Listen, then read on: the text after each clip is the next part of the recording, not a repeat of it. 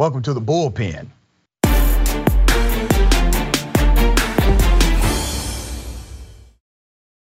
Because yesterday I had a guy on the Bullpen who was so insane that I had to kick him off my show, Pastor Jesse Lee Peterson. I am not going to have a debate on this show today. I'm going to bring you a treat to make up for the disaster of yesterday. And I got my big homie, there's no debate. We agree on almost everything, and we A-Town down, my friend Killer Mike. What up, Killer? All right, what's up, man? Jesse Lee Peterson was on here yesterday. Oh my God. You got it. I'm gonna send you the YouTube clip. It literally, I kicked him off the show in like 3 minutes because he got horrible fast. I didn't think he'll get that horrible that fast. But I'll send you the link. If you ever want to see something funny, watch, I think it's DC from 85 South did his show. I saw it. No, I saw that interview. He clowned him. I mean, he turned the table on Jesse. It was funny. He acted like a bad kid in middle school with a substitute teacher who didn't know what to do. It was amazing.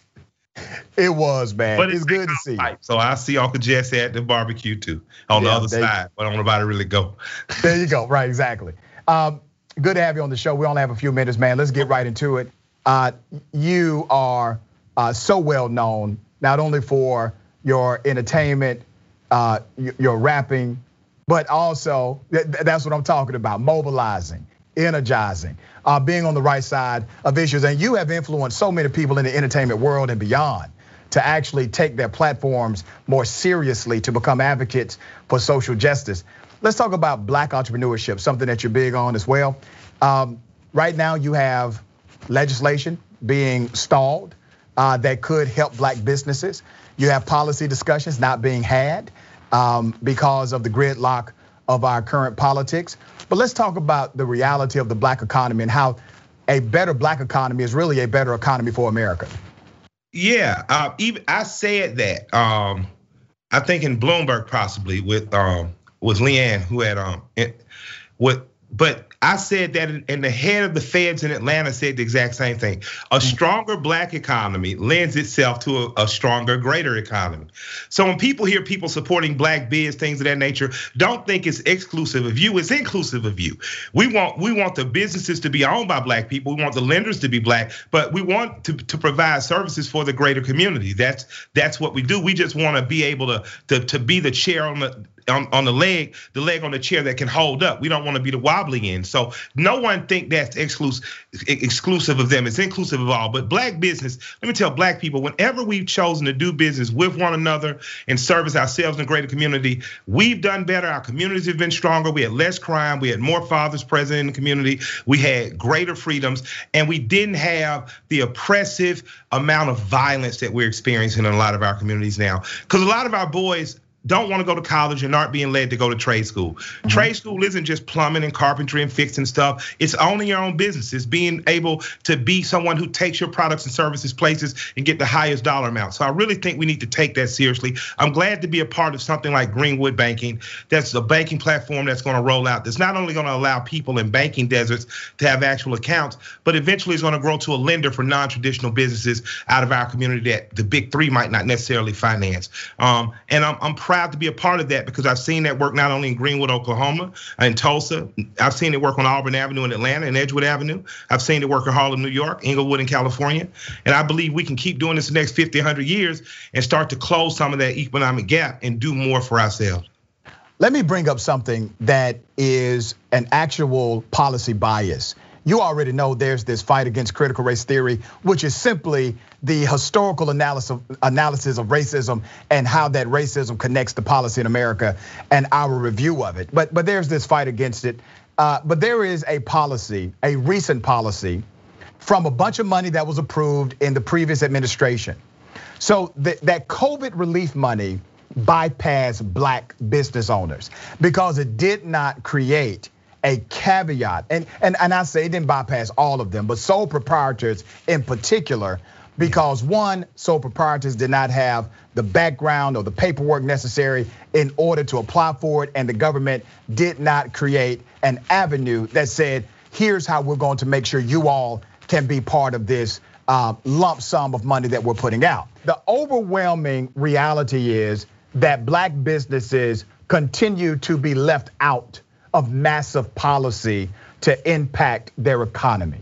So what will it take, brother, to put the emphasis necessary to make sure we create a stronger black ecosystem of financial support in our communities? It's gonna take more than a federal holiday. Come on, brother. All right, so let's talk about, you got a federal holiday because an area where blacks had built their own, for blacks, by blacks, and the greater community. The white community that was working class or poor got angry, aided by government to bomb and decimate that community. And we got a holiday, and I like any day off you give me, I can cook barbecue and drink some beer. But we are due more. And what we are due are land grants. We're due government done compete clause contracts, which we already have a provision for, and black democratic cities are not honoring those things in the way they should. And the federal government, the people you just got in the government, Joe and Kamala owe you something, and they owe you more. The people under the gold domes and representatives owe you more than a damn holiday. And I appreciate the day off now. I'm definitely gonna barbecue and I'm gonna sip some Hennessy. But you have, actually I'm gonna sip Johnny Walker Blue. Don't give me no cheap bottle. But we have to demand now policy that, like Yvette Carnell says, and I appreciate this just for saying this, the government owes you something. They owe you farmland, they owe you exclusive contracts, they owe you building rights when they're putting up this new infrastructure. So black people, when we send these people out, let's make sure that they bring something back. I'm telling Warnock this, I'm telling Ossoff this, I'm telling Biden this, I'm telling Kamala this, I'm telling Clyburn this, I'm telling anybody who will listen, who asks me for my black vote every 2 and 4 years, I need something in return, because the quicker we can do for ourselves, the freer we can be, and the better this country will be. And I want my people out there who might not disagree me. Who might not agree. The people who follow Jesse Lee Peterson, the people who listen to conservative radio, strong black economy equals us needing you less. And if we need you less, this whole country can start to grow in a better way. While kids will be better educated, will be better funded, your grandchildren to have something provided for them. So I implore all Americans to make sure that the black community is strong economically, so that our greater community can be by proxy. And in matters of critical race theory, my grandmother had a better word for it: the truth. Come on, brother. Come on, brother. Teach that.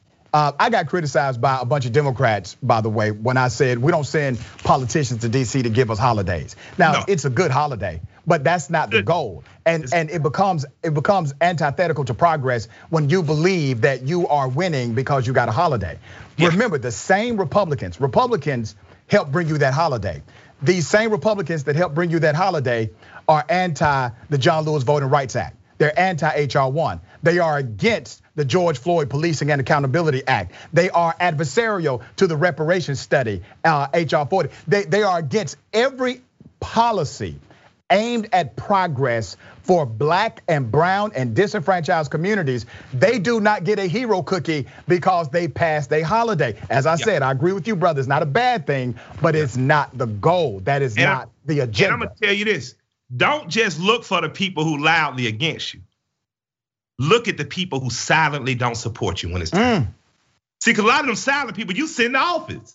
And then when it comes time to give you something, well, we didn't have enough across the aisle support. That's not why I sent you up there, sucker. I sent you up there to bring something home to your district.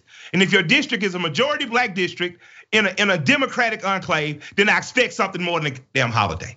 And here's the other thing, y'all man. Gotta believe me on that. But we deserve more. No, you good. You can use that here, brother. I've said worse.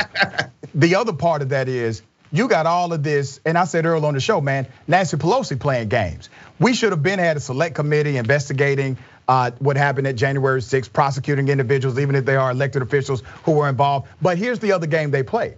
They start saying we need to have a bipartisan way forward for the sake of bipartisanship. Well, those cats you work with did not elect you.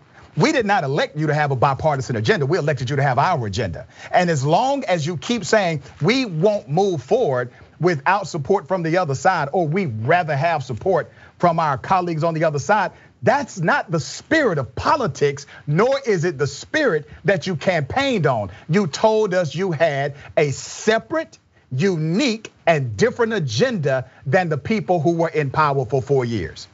When I show up with the bullet section, I'm with Rashad. I just want y'all to know that. I'm gonna let him do all the talking. I'm gonna let him take care of the business. I'm there as the goon. I'm gonna come up with my mask on. Come on, bro. Come on, homie. I really love and appreciate you and always telling our people the truth and just pushing forward. Thank you, Rashad. I'm very proud of you for the show, bro. Man, thank you, brother. Iron sharp as iron. You know, we A-Town down. You're my big homie. You have inspired so many, including myself. And I appreciate you, man. Before I let you go, brother, how's the wife? How's the family? She good. She ain't left me, so we good. The kids are good, thank God. And man, everything is amazing. We're proud to be still in business at the arena with the Hawks playing. We're proud that the swag shops are growing. I'm very happy to see progress happening on the ground. I'm seeing a lot of progressives on the ground organizing in Atlanta, and I'm just happy to be alive in this time with my contemporaries. Thank you for having me, brother. Always a pleasure. Killer Mike, thank you, man. Love.